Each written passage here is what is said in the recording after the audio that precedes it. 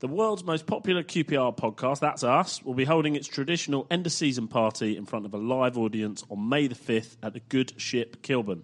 The first two names confirmed are fans' favourite Lee Cook and QPR CEO Lee Hoos, meaning we can amuse ourselves by calling the evening Cook Who's Talking. Please join us. Tickets are a tenner and can be purchased via qprpod.co.uk. QPR, QPR. Response Rangers are on the up and up. QPR, QPR. Now we're heading for European Cup. Hello and welcome to Open All R's, the QPR podcast. It is our third final podcast of the season, and I'm David Fraser, and I am here with two other QPR fans this evening. Pod regular, founder, long-term podder, Paul Finney. All right. Hello, Paul. And first-time podder, Ross Norville. Afternoon. Hi, Ross. Afternoon, evening, whatever, morning, whenever and wherever you're listening to it. Right. Plenty to talk about this week. Before we go on to that, let me do the usual, which is sort of run through everywhere and anywhere you can hear us. So you can follow us on Twitter at QPR Pod. You can find us on Facebook. Just search for the QPR Podcast. And you can listen to all our old episodes at qprpod.co.uk. Before I go any further, we are recording this on Monday the 25th of April. On Thursday, the 5th of May, which is Thursday a week, we have our live podcast. It is down at the Ship in Kilburn. Good Ship. The Good Ship, I beg your pardon, in Kilburn. Don't go to the Ship in Kilburn because A, it doesn't exist, and B, we won't be there. Go to the Good Ship in Kilburn. Next Thursday night, it's a really fun evening, isn't it, Paul? That's grand. Because people come down, we have really good guests, we have a drink, we meet everybody, we have a good chat. People tell us what we could do better on the podcast. We promise to remember it. We try our best to remember it. And we just have a good chat and a really good experience with a live guest, right? And it's good to be amongst family and friends. So, As we indeed, are a family. Indeed. So please come down, support us. It's £10 entry. All the money goes towards our running costs for next season. So it's great to have a good turnout. Last year with Neil Warnock was brilliant. This year we have the two Lees, which is Lee Hoos, the chief executive of the club, and Lee Cook, former player, and we will have others joining us that we will announce between now and next Thursday. Get your tickets at our website, via our website. Click on the link on the homepage, which is qprpod.co.uk. Have I plugged enough stuff before we start talking? People can also ask us about it on Twitter, and we can respond on Twitter in kind, can't we, David? Exactly. And what's the Twitter address? I've said that. It was the bit where you weren't listening and trying out new headphones. Oh, okay. At QPRpod. Right. So since the last podcast, I didn't do the last podcast. You did it. It was very good, Paul. Apart from the sound. I enjoyed it immensely, apart from a bit of the sound at the beginning, but no one's Sorry, perfect. listeners.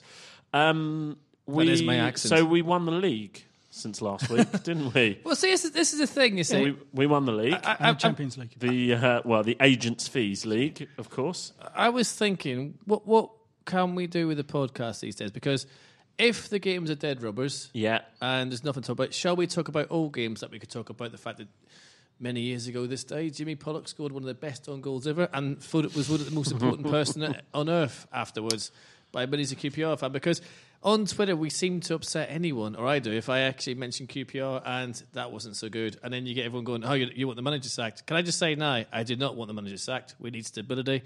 We need to keep Jimmy Floyd-Hasselbank, and we need to build with him. Okay, so let's take it completely off piece now. I'm going to pick up on what you said. Just because we're at the end of the season, dead rubber, blah, blah, blah, blah, blah, blah, blah. We will talk about the Reading game. We also have Andy Sinton coming up on the phone. We'll talk about a couple of other things. But I like that idea. Tell me, both of you, your favourite ever QPR game, but don't make it an obvious one. So you can't say playoff final, you can't say... none of us were sort of there in 1967, Oldham. I'm assuming. You can't say any of those sort of Chelsea half a 6-0. dozen obvious games. Yeah. All right, okay. No Chelsea 6-0, no Oldham semi-final, no playoff final. Your favourite game that isn't an obvious one? QPR versus Manchester United, FA Cup, 2-2 draw. Yeah. Oh, now you're asking. I remember Adam McDonald header last extra time. Yes. So Roy hang on, King was that the replay? Yeah. So that was the replay. That was at Loftus At Road, Loftus Road. under the lights. Yep. I loved it because I was sitting in the Ellerslie Road stand as a 14-year-old, I think. And in front of me were a load of Manchester United fans. On typical. Oh, yeah. And it was just amazing when McDonald equalised and you just turned around and gave them dogs abuse. It was brilliant. Yeah. So that was probably, 92, 93? Yeah, Schmeichel. I remember Schmeichel was in goal. Macca was a near post flick on and Macca at the far post header. Was that the same when we played them then the Monday at Old Trafford and Macca took out Hughes? I think it could have been, yeah. Yeah, I was at that one and everyone's like, oh, here we go again, Hughes in the floor. And they were the days, of course, that then led to a replay, a replay of a replay. We went through a phase of... Blackpool as well for you. Yeah, Blackpool was about 3 replays, I think. Yeah. I was at Blackpool, was brilliant away from home. The first game I went up with Ross Green, my mate, and we had an absolutely blinding weekend up there. And Colin Clark scored twice, I think. Yeah. Yeah. Anyway, thinking about my favourite non-obvious QPR game. I will have to come back to because we don't win. Well, let me follow on from Ross because mine is also let's call it a random Man United game or a non-obvious because it's not the 4-1 or it's actually funnily enough probably my second favourite ever QPR game that's not one of those pivotal matches is probably the Liverpool win in the Premier League, the 3-2 where we came back 3 or 4 years ago, whatever it was. But my favourite game was Man United as well, at home. I'd be impressed if you remember this one, but it meant a lot to me. It was something like 1990. It was a Tuesday or Wednesday night. Andy Gray scored 2 absolute screamers. They both looked exactly the same. You almost thought, if you saw them on a highlights tape, and I did have them on the highlights tape because they were on goals review of the year, whatever it was, 1990-91. But we won 2-1, 2 absolute screamers. I was 10, and I also had loads of Man United fans in my school and knew loads of Man United fans. And that game, being able to turn around to those Man United fans and give whatever the 10-year-old equivalent is of dogs abuse was absolutely brilliant. I loved that game. But I drink Maybe. I thought that was 3-2, but I could be very wrong. That could be. I thought that was 3-2. It could be. It could have been 3-2. I'm trying to correct you. No, I remember the 2 Andy Gray goals and the victory. I'm pretty sure because, I'm pretty... Anyway, I'm probably wrong. Go on, Paul. That's a good one. I would say the time we... And this I'm going to look it up now whilst you're talking. Okay, you do that. When we beat Spurs and they did that Michael Nyman documentary on TV, and we mullered Spurs about 4-1 or something, Gary Penrice got a hat-trick. I'm pretty sure. I remember that game. We were losing 1-0 at half-time or 1-0 at half-time. And Holloway diving header. And Gabe, the thing is, that was total football. Yeah. That we absolutely, every single player on that pitch that day was magnificent, and we absolutely battered Spurs. And I think then it was kind of, because Spurs were quite a decent side then, and it was one of them things, we have arrived. And we probably went off to lose to someone really stupid the week after, like we normally did. But it's like we beat Man U 4-1, we got beat by Southampton in the FA Cup. That's QPR for you. But there's also little things like going to Bury in the League Cup match and stuff like that there, which is quite nice. Things you remember, the Yeovil in the FA Cup when we were supposed to lose, and there were giant killers, and all the TV cameras turned up, and we trounced them. I was like, oh, okay then. That was it. And then all the Bristol City fans came down to beat us up. That's good true, memories, that is. yeah. No, I'm trying to think, see, a good away game where there's... What about a good away game when there's only a certain amount of people there that everyone says they were there? That'll probably be Old Trafford 4-1, I reckon. About 30,000 people reckon they're actually at that game, and about 500 or 600 actually were. Am I right or wrong? Which game, sorry? No. I'm trying to look for this Andy Gray goal and score. Old I think Trafford you or might what? be right thinking The game about at it. Old Trafford. Which one? The 4-1. Paul was on about the games that everybody says they were at or remember. Yeah. But that was ruined because it was on TV. Yes. I watched it at home on TV. I still have the VHS. And another interesting thing about... Not that I have a VHS player.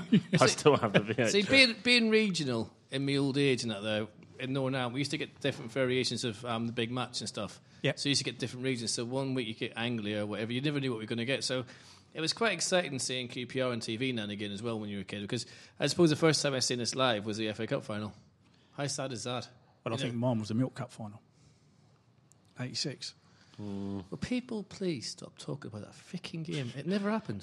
I don't know why people keep referring. It ended at Anfield, and that was it. There's nothing else happened after that. It's the worst ever cup ever. Didn't even bother playing the final. No one turned up. But the thing is... And we're at Oxford now. It doesn't matter. On the M40. They made people cry, and that's just wrong. Actually, I don't even want to talk about that game. But anyway, so... Yeah, I would say the Spurs game, because it was on Channel 4 as well. Because you used to get excited in them days if we were Channel 4? Yeah, they did a documentary of the game. Right, Michael okay. Nyman did music to that game and about being a QPR fan. Yeah. And we never got that much publicity. So to see us on TV and things like that there, I thought was good. Okay, right. The more I think about it now, the more I think it was 3-2, that Andy Gray goal. But I'll look it up anyway. Everybody else who's listening, tell us your favourite non-crucial QPR game. Which can go back to any decade, anytime, anywhere. Just not the obvious ones, because we all know that really our favourite is probably that Championship final, or if you go back a bit further, 1967. Right. Well, Steve Russell always talks about a game that Rodney Morris returned back, and thousands of QPR fans went down the Villa to watch him play in a reserve game or something. But I could be wrong. Well, playoff final was the game that I told my wife was the best day of my life ever. And I'd been married for less than a year. Not a good one. Good luck with that. Especially when she's a Fulham fan. Is she? Yeah. Awkward. Right, let's quickly... if we must, let's talk about Saturday. Won't take long. What would anybody like to say? Let's not even really analyse the game. I mean, almost this podcast is a reflection of where QPR are. I mean, it's got to be done. We've got to talk about the game, but let's get to the end of the season as quickly as possible. I would say it obviously had the feel of this game doesn't mean very much to anybody about it, but at the same time, I can't. I think the players turned up, to use football parlance. Don't think you can say they thought they were on the beach or whatever, but we just sort of are where we are, aren't we? We're just experimenting and meandering, and that's it, really, isn't it? After the game, I was having a wee, and a fella... Thanks for that. You're welcome. And a fella in the bog, I was like sarcastically saying, Brazilian-style football. He goes, yes, they're already on the beach, and I thought that summed it up for me. But... Whoever you were, thank you. I think it's called Kev. Not sure. Is it Ingram, the new keeper? Yeah. He did impress. He did impress me. Next year, it will be interesting to see who gets the number 1 shirt. It'd be very interesting. Lumley's not bad either, No, because Ingram kicked equally well with both feet, something we're not used to at QPR. And the save he pulled off from the free kick, very good which save. I thought was possibly what Smithy should have done with the first goal at Brighton last week. I thought he was not... He could have done a little bit more. To be fair, I think any goalkeeper with that defence earns their crust. Yeah. Sometimes. It's not the best defence. I mean, you can't compare them at the moment. You can't compare the two goalies because we haven't seen Ingram over a sustained period of time. But if he's as good as we probably think he is, I don't even know if it leads to an interesting situation. It probably leads to a headache and not a good one, because I heard on the pod last week, Kevin McSweeney said it, and I remember us talking about it a few months ago. It never appears to work when you have two very, very good goalies. No. There has to be a chain of command, whatever you want to call it, a hierarchy amongst your goalies. Otherwise, you end up with one very, very unhappy goalie, and you have to do something with them. Go back to this Julio Cesar and Rob Green. That was ridiculous. That was really ridiculous. Look on the team that we don't like to talk about. When you have, last year they had the two best goalies in the Premier League playing for them. And Petr Cech ended up having to go. It doesn't tend to work, does it? No. It makes it interesting from a supporter's point of view, but if you're Hasselbank, you don't really want to have that sort of headache, because you've got to try and keep two goalkeepers who look to be championship class happy, and that never ends well. No. The thing is, though, it's interesting that we've got such a calibre when Rob Green's gone in the Daily Mail and put his face against the window trying to get a game because of the stupidity of whoever did the contracts.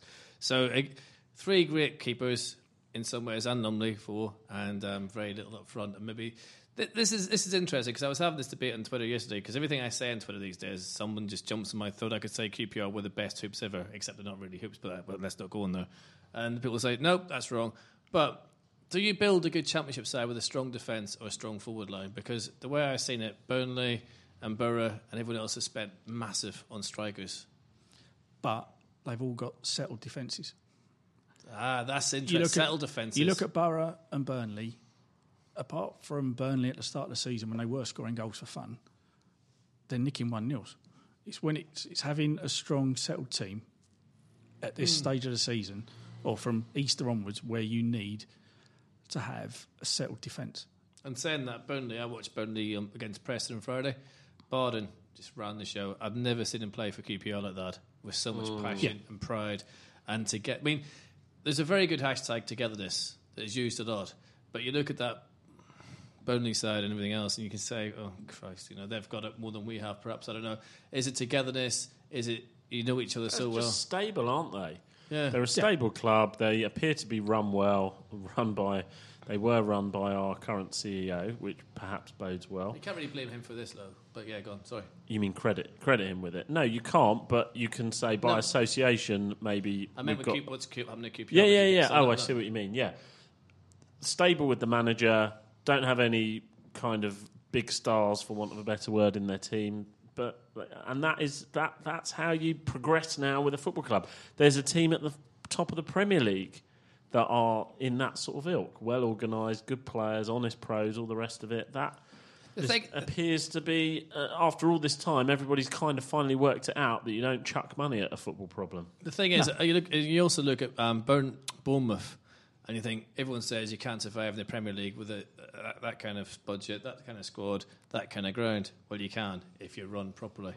And I think, and unfortunately, it's a lesson that we have probably learned a wee bit too late, that if you throw so much money at it, you can also be in danger of overcooking it, ruining it. And next season, it'll be Hasselbank's lower league experience will be vital, because we've got to recruit from the right areas, bring in hungry players, and I think that's why. Again, I said I've never called for him to be sacked. I just thought Saturday was rubbish, not a reflection on him, but it was just rubbish. It seems to be the plan. We didn't really have a game, but whatever. But his knowledge will be. But then come October, and the championship next season, it's going to be an absolute nightmare. It really is. There's some.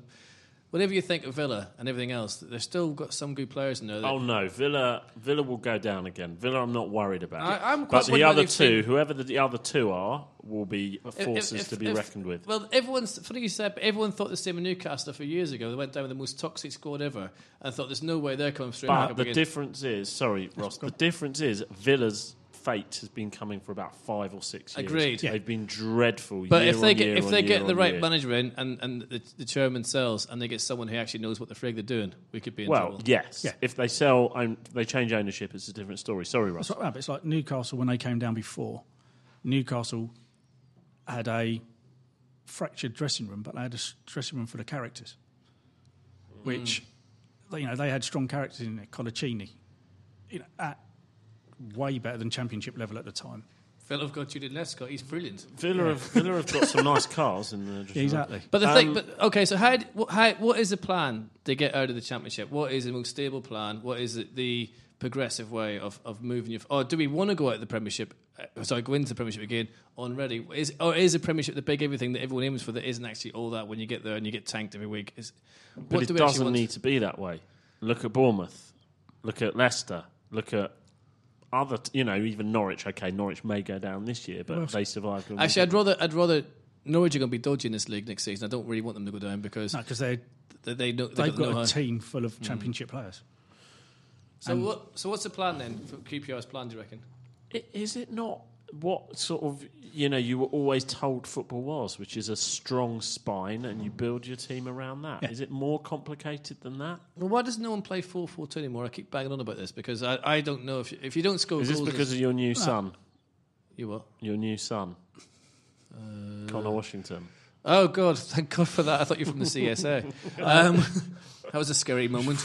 Jesus, what was I doing in the 90s? You want him to play, but more about that in a minute, Ross. No, but football has gone away from having football players as fullbacks. They're athletes. You look at Carl Walker. Who's the one at Liverpool? Nathaniel Klein. They're not football players. You go back to what we've had in the past when we had Kenny Sansom on one side. You then got David Bardsley. Players who had brains. He could pass a ball 30 yards into a forward to flick it on to a little quick nippy forward. Well, they were defenders and they were Clive specialists, Wilson. and this is what But you said. now it's all Clive athletes. Wilson was a great passer, the ball, actually. And we have James Perch, who I'm going to rename Botox. I'm going to call him Botox because he is completely expressionless. Have you ever seen him express an emotion? Happy, sad, passionate, not passionate.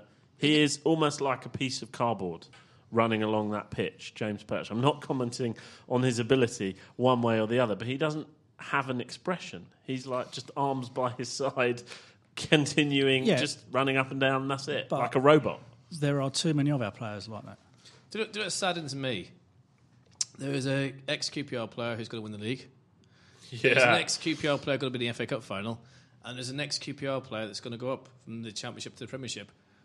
Why couldn't these play? Although, to be fair to Dan Simpson, he actually did play really well for QPR. Yeah. But it's just kind of like, why? What does Perch bring? Is he a centre? Some people say he's centre midfield. Some people say he's a fullback. Some people say he's centre half. What? Because before he came to QPR, he wasn't so bad. So are we ruining players? Yeah. Start of the season, we did. You look at, we've had 2 James Perches. Pre-Christmas, he was a donkey.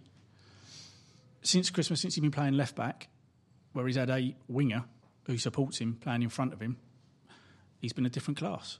You know, it's complete chalk and cheese of players. When he had a certain player who wants to be off, and has made it clear he wants to be off, in front of him, who is half-arsed and doesn't want to do anything any game at all. I've seen him all season. He was exposed. Look at the players, Anua. You know, anyone who plays behind Matt Phillips, he's left exposed. You're against 2 players. Whereas James Perch plays on the left back with Junior Hoylett in front of him. Junior Hoylett woke up at Christmas because he realised he's got to play for a contract somewhere and became the Junior Hoylett that we bought from Blackburn. And he, all of a sudden, Perch has got a bit more time. He knows that he's going to be covered. He knows that he's only up against one player. He's full of confidence. And Hoylett and Phillips will go into better things, which always happens with us. Why can't they just do it for us, is all I ask. Yeah. I've always had a theory that when you play for the shirt, leave nothing on the pitch, no matter whatever, because you're getting a good living. The least you could do for 90 minutes is give your all. That's all I ask. We won't be the last time that we talk about all this, but right now we're going to go and do our interview, and on the end of the phone, with a bit of luck, is Andy Sinton. Andy, thank you very much for joining us. 2 games to go, and 2 games till the end of your first full season back at the club. We're being honest, we're talking here about how the sort of season is meandering to an end for obvious reasons. What's your take on it? Well, first of all, it's been fantastic to be back at the club. I feel very honoured, very privileged. To be back at the club, that was really good for me, albeit 20 odd years ago. Season, it's flown by, as they all do. Doesn't seem 2 minutes of it since we played at Charlton in the sunshine and got beat on the first day of the season. But yeah, as I say, nearly at the end of the season, and been some good things, some frustrating things. But as I say, I think there's reasons for that, which I'm sure you're discussing. But as I say, from a personal point of view, it's been great. And what would you say is the sort of end of term report, for want of a kind of better phrase, in terms of Les's impact, what he wanted to achieve in his first full year back at the club? Where would you say the club is on track in comparison to that? Look, when I sort of, before I came into the club, looking from afar, then when I got asked to come back to the club about this time last year, and sat down and had a look at things, it was obviously this season, once we got relegated from the Premier League, when you dig a little bit deeper and see what we had and what we were paying for the club to be sort of finish bottom of that league was not great. So this season was always going to be, because there was always going to be changes made, and quite rightly so, in personnel, in a direction that was going to be taken. It's all about a rebuilding process, stabilisation, all those words that we used at the start of the season, and quite rightly so, regrouping, putting some building blocks in for the longer term, because over the last few years, bearing in mind I used to get back to half a dozen, 8 games, 10 games a season, but from afar it just seemed to be a yo-yo club, and being a player, a lot of players seem to turn up there for for what seemed to be the wrong reasons. That might be the case or not. I'm just saying, from my opinion, that seemed to be the case, and that had to change. The majority of our fans, I think, recognised that and wanted the club to go back to a step back in history, if you like, to what we used to be, where we brought younger players through, and if they did great, the club did great with them, but the player went on to so-called bigger and better things. But as I say, that process in place, or those processes that were put in place, was obviously going to be always going to take a little bit of time.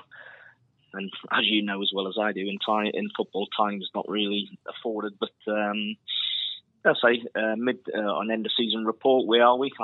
From a personal point of view, I think we're pretty much where I thought we would be. Mid-table. I would have loved us to be pushing closer to the playoffs, and there was a period of the season where I and many other people thought we might. But I think we're where we are at this moment. But I think there's progress being made, and there's a lot of optimism. As I say, you'll never please anyone, but there's optimism moving forward. And look, I think hearing you say you're where we thought we were going to be is echoed by most QPR fans, I would have thought. Of course, there's been times in the season where we've thought we might do better, or we've worried that we might do worse. But I hope I'm sort of speaking not out of turn when I say most fans at the start of the season were sort of okay with where we've ended up. However, whether that's the case or not, I would say probably looking to next season, there's an expectation, isn't there, that we're really going to be challenging. Is that your expectation, and do you think we're set up for that? Well, my expectation, there's been some good stuff this season. There's been some frustrating stuff, and there's been some pretty poor performances. I think if you try and defend performances, like both the Fulham games or whatever, you're going to come across really, really stupid. There's been some really down, but there's been a lot of ups. I think there's progress. There's been a managerial change. I think we've got someone in place now who is going to take the club forward. How quickly? You'll have all sorts of different opinions on that, but I've seen Jimmy work at close quarters. He's structured, he's organised. He'll have his team one of it, or if not, the fittest team in the league next year. And there's no coincidence that two teams at the top of the Premier League are probably the fittest teams in the Premier League. The team who are top of the Sky Bet Championship, I'm talking about Burnley, are muted, and the stats back up, are the fittest team in the league. And that can win you points. So Jimmy will do that. As I say, need a little bit more quality. What are my hopes? What are my, if I'm speaking as a fan as well as someone connected to the club, yes, I want us to do better. I would really like to see us pushing closer to the playoffs, but I don't want to put a damn squid on things. I think this summer we'll see quite a bit of change of personnel and turnover of players, so we may be still in that initial stages of rebuild. But I would like to see us pushing towards the top 6 place. And look, every manager, every fan will look at their results, but we've got more draws than anyone in the league. You turn a few of those into wins and you're looking at a completely different picture. And every team will say the same. We've left a lot of points out there in the last few minutes of games. Going back to the start of the season, we'll win a minute to go against Cardiff. Huddersfield were 1-0 up and they pegged us back. Blackburn away, they scored with 2 minutes to go. Hull pinched the points in the last minute. Ipswich away, Middlesbrough away. We lost early on in the season quite a lot of points late on in games. But I think if you look at what some of the players are saying, or read notes, or I get the privilege of actually speaking to some, they recognise that progress has been made. The hearts are beat. You've just got to turn those games, those 17, 18 games, into more wins. Those 3 points make a hell of a difference. So we probably need a little bit, or a lot more, whichever way you look at it, quality, to open up defences, goal scorers, assisters, etc., just to tip the balance on those tight games in your favour, which all the good teams and the successful teams can do. Andy, it's Paul here. Hello, Paul. Hiya, fella. What's the difference between the QPR you knew when you played for us so gracefully to the QPR that you're experiencing now? Do you like the way I did that, by the way? I thought that was quite good. That's very kind of you, Paul. You're more than what's welcome. The difference? That's true as well. I think it's a difference in football, not just the QPR. when we played, we had a hell of a side, by the way. There was a togetherness, there was a hunger, there was no big-time Charlies, although we had some really good players. There was leaders. We would come in at half-time, and many times Jerry Francis, who was the manager then, didn't have to say anything for 5 or 6 minutes because we would sort it out ourselves. So there's a difference. So, leadership, people taking responsibility, ownership, but I don't think that's just QPR. I think that's football in general now. Still a fantastic club. There's a hell of a lot of good work going on behind the scenes that goes unnoticed and not mentioned. But unfortunately or fortunately, sometimes you're judged on what happens on a Saturday, which can cloud a lot of things that's going on. But I wouldn't say there's a massive difference. From a club point of view, we've still got great fans. They travel away in their numbers. They, as I say, wouldn't be stupid enough. They've seen some poor performances this year. They've seen some very good ones. They've had expectations risen, then dampened. We've all gone through those emotions, and that's what being a fan's all about, isn't it? Would you say that for next season, our budget, I'm not putting you in the spot here, but I am kind of, but nicer, you can refuse to answer, also massively depends on whether we can manage to get Fer a deal somewhere else, Sandro a deal somewhere else, and Kolker as well, because to me that is kind of something, that's a legacy, isn't it, kind of thing of the Premiership. Well, I think I think you're quite right there. Yeah, this season that you don't have to be a rocket science to work out. A lot of the higher earners were moved on to loan deals, etc., etc. That has to happen. So yeah, our budget. I'm not privy to what we'll get, but I think a lot of what will determine on ins and outs, or certainly outs during the summer, what that frees up. Getting the right type of player at the right age. Listen, there's a gamble with every player. Whether you get them on a free transfer, you pay £5 million. There's a gamble with any player at any league and any around the world. But as I say, we've just got to. I know there's a lot of good stuff going on in the recruitment process. Different structures in place where there's more scrutiny's gone towards the character of the player as well as his ability, because they both have to marry up. And as I say, QPR in many senses has got to get back to their roots, where we're not a glamour and a glitzy club. People might not like me saying that, but we're not. We're what we used to be, a hard-working, community, family-orientated club that produced players and produced really, really good teams out there. The fans used to enjoy watching individuals and teams. Hi, Andy. It's Ross. As the club ambassador, I was wondering if you were able at liberty to expand if there was going to be any more incentives and to make the club feel the fan base for the club to feel more part of the club, and also to make the family experience at match days for next season. Well, I don't know. As I say, I'm not privy to incentives, but I know that the club are working tireless behind the scenes to get back to what I think Paul asked me a question there. What was the difference? QPR was a real family club and a family orientated club, and I think there's things in the pipeline. I think Lee Hughes, I think's done a great job for the club. He meets fans groups regularly and listens. He doesn't just pay lip service. He generally listens to what they're saying, and if he can, he will. I think he's gone on record. If he can't, he can't. He won't just leave it. There's things going on match day which try and encourage the fans in the fan zone areas and stuff like that. And there's generally a feeling of there needs to be more of an outreach back towards the fans, because fans are your football club. Without the fans, you're nothing. Whether that's QPR, Man United, or whoever, the fans are your football club. And I think over recent years, I think QPR, I don't know where the blame lies, if that's the right thing, but it's gone away a little bit from that, or a long way from that, and we're trying to get that back. And I think big progress has been made on that. A lot of stuff going on in the community, and the Emmons and his team do amazing stuff.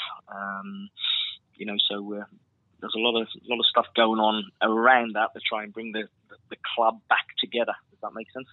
Yeah. Andy, just before you go, great interview you've given us. You've confirmed that we're 100% going to win the league next year, which is great. Thank you very much for that. No pressure. And also that we're going to win Community Club of the Year, so that's also really appreciated. And we're going to win a third-round FA Cup match. Yeah. I'm being ridiculous, aren't I? Sorry. I did want to ask you a question. It's putting you on the spot a bit. It's putting your memory on the spot. So we have been talking today about our favourite QPR game that is not one of the major games. So not the playoff final, not one of the Wembley finals, not a kind of crucial game, but what's our favourite non-obvious QPR game? And we I think you definitely played in one of our three, if not all three. I think you played in my one, which was against Man United, 3-2 in 1989 when Andy Gray scored the 2 goals. Yep. Which Who got the other one? By the way, Who did get the other one? Was it you? Told you it was 3-2, Yes. David. Told you. Which is your favourite non-obvious or non-crucial QPR game? Well, I'll have to say, because it happens once in your career, I don't know if you class it as an obvious or whatever, but when we went to Man United and Dennis Bailey scored 3 on New Year's Day, we won 4-1. Who scored the other one? I don't know, tell me. No, days like that come around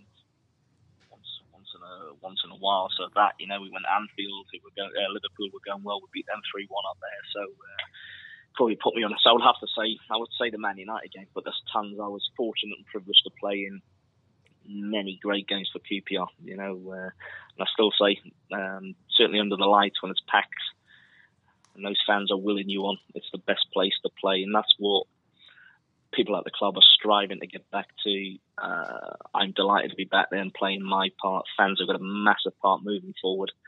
And I actually go into the end of this season, but looking forward to next season with optimism, and hopefully we can do, I'll say this, better than what we've done last year. But there's been reasons for that, and I think we've actually done okay. But I'd like to see us doing better. My favourite game, by the way, Andy, I know you're not really interested, no one else is either, but it doesn't matter. It's all right, we'll cut it out. Carry on. Do you remember the game against Spurs? We beat them 4-1, and it was put on the Channel 4 programme, the Michael Nyman's music. Yep. That was total football, that game. That was just amazing, because Spurs were no mugs, and we absolutely ripped them a new one, didn't we? No, that's one game that does stick out. 4-1 is, we beat Leeds, who won the, I think it was the Premier League last year. We beat them 4 at home. We beat Man City. In the space of 4 days, we beat Man City 4-0 and Leeds 4-0. Did we score 5 at Everton as well? We scored 5 at Everton as well, didn't we? Scored 5 away at Everton, I think 3 years in a row. People got hat-tricks. I got 1, Les got 1, Bradley Allen got 1. There's some amazing games to be involved with QPR as a fan, and we just need to get back to them, but that might take a little bit of time when you mention the Man United and the Tottenhams and the Liverpools or whatever, but as I say, let's see where we can go next year. Keep up the support, and we'll be absolutely fine. Yeah, and as you said, we hope we'll win the league. Thanks. And just beat Fulham twice. We've got to beat Fulham, for God's sakes. Sorry. Andy, thank you very much for coming on. Always good to hear from you. Absolute pleasure. All right. Thanks, Andy. Take care. Good Hope man. to see you soon. Take care. Cheers, Bye-bye. Bye. Okay, great interview, that. He's a lovely fella. He's a lovely fella. You have to say, he did the Tiger Cup walk last year, and he'll talk to anyone for ages. And I apologise, he's not on the phone now, but I apologise for bending his ear for absolute too long. The one thing I found a bit concerning was he said there's obviously going to be a big turnover of players in the summer. Well, that's obvious. Why? Because Why? Okay, there are some players that need moving on, but does that qualify? Does the players you named, but does that qualify as a big turnover of players? The core 11 we've got are broadly going to stay the same. Okay, we need good fullback or two, and central defender. And okay, a central midfielder. fullbacks, central defender. But that striker, also suggests that most of them are going to go. midfielder. Do you really believe that? Do you really believe that there needs to be a big turnover of the team that we've already got, or a couple of additions? Are there lots of players that need to leave?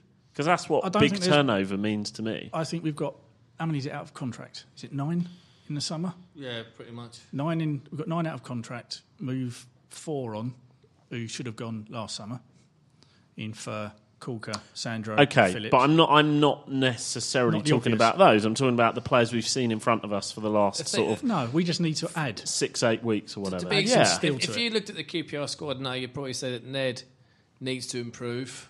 he's a better player than what he's showing. Whether that means he will leave or not, I don't know. Yeah.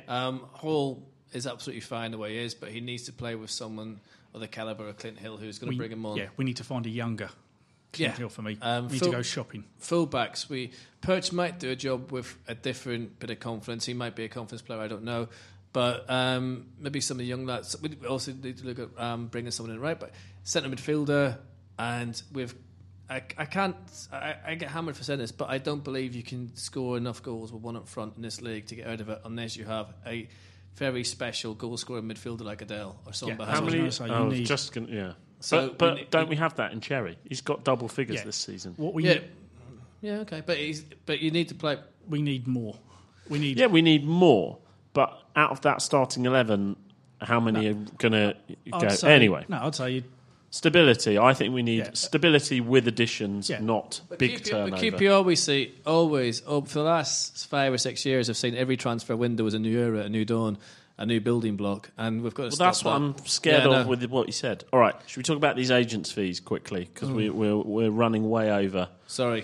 That's me rabbiting on, but apologise. Should we talk about these agents' fees? Yeah, well, what can you say about them? We spent more than Leicester. Again. And 3 times more than Burnley. Again.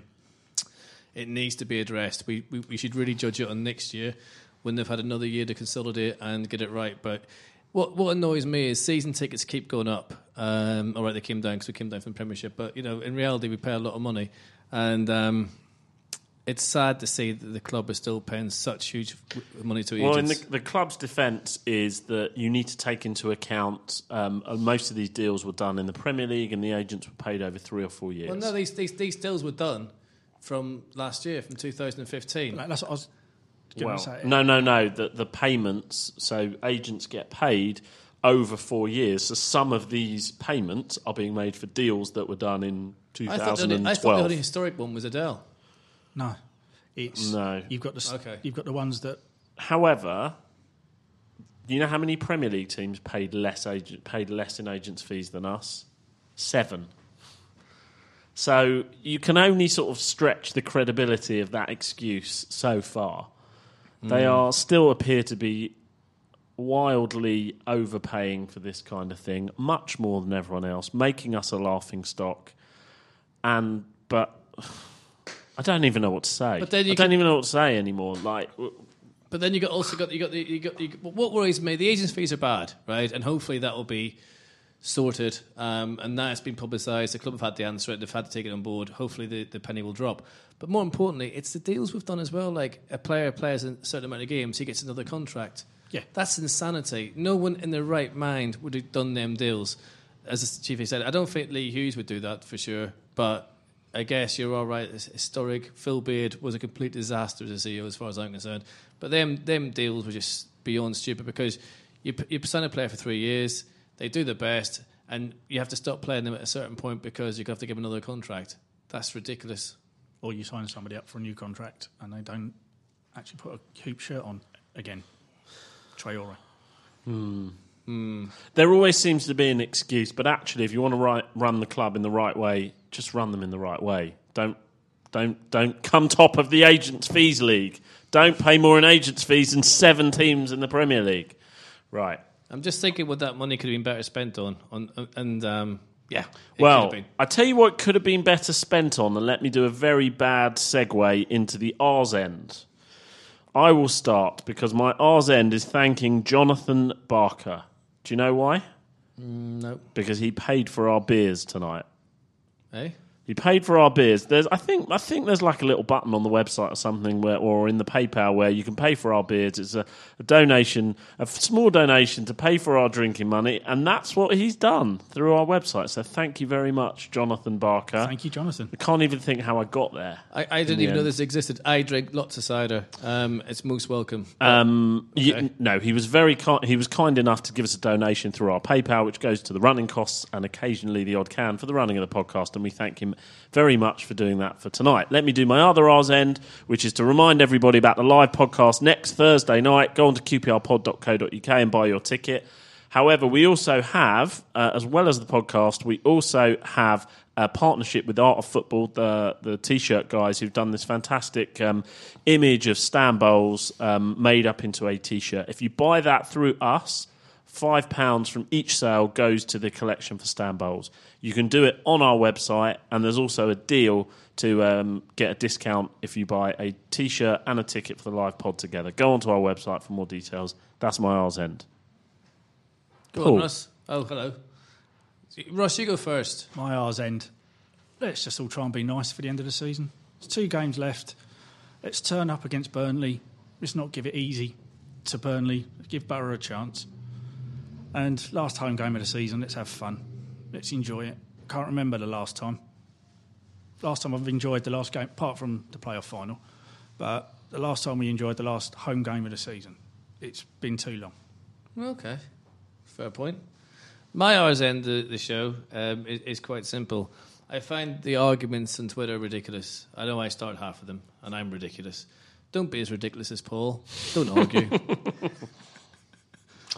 Are you talking about anything in particular? Just everything I say, a certain person jumps on within 5 seconds, and I just don't know why they're doing that. But never mind. I seem to have 2 trolls now rather than just 1, which is fine. No need to show off. I know, it's kind of like, I'm not worth trolling. I drive a van, for Christ's sake. I'm an idiot. Definitely not worth trolling. Thank you very do much. rise to it, so you make it worthwhile for everyone. I have the... Yeah. I don't actually know if I rise to it, or I just question people's sanity and why the hell they want to debate with me on some things. You rise to it. But we love you for it, Paul. You've never loved me, David. If you did, I'd leave the country. And another thing I will say is, you're right, Ross. Burnley on Monday, and Bristol City, just to make the Bristol City game a party, have a bit of atmosphere at the place, and renew your season tickets and get back next season and make sure the place is rocking, because we badly need some good atmospheres down there. Yeah. Okay, we're not back next Monday. We're not back next Monday for several reasons, not least that we're playing on that day, and also our podcast next week is on Thursday. Get down to the good ship. We'd love to see you there. Thank you very much for listening. Thank you, Ross, for coming in. Thanks for having me. Paul, thank you very much. I'll see you next Thursday, for being my esteemed colleague and co-podcaster. Oh, that's very nice. I've been promoted again. He's blushing. Thank you for listening. See you next week. QPR, Richmond Rangers are on the up and up.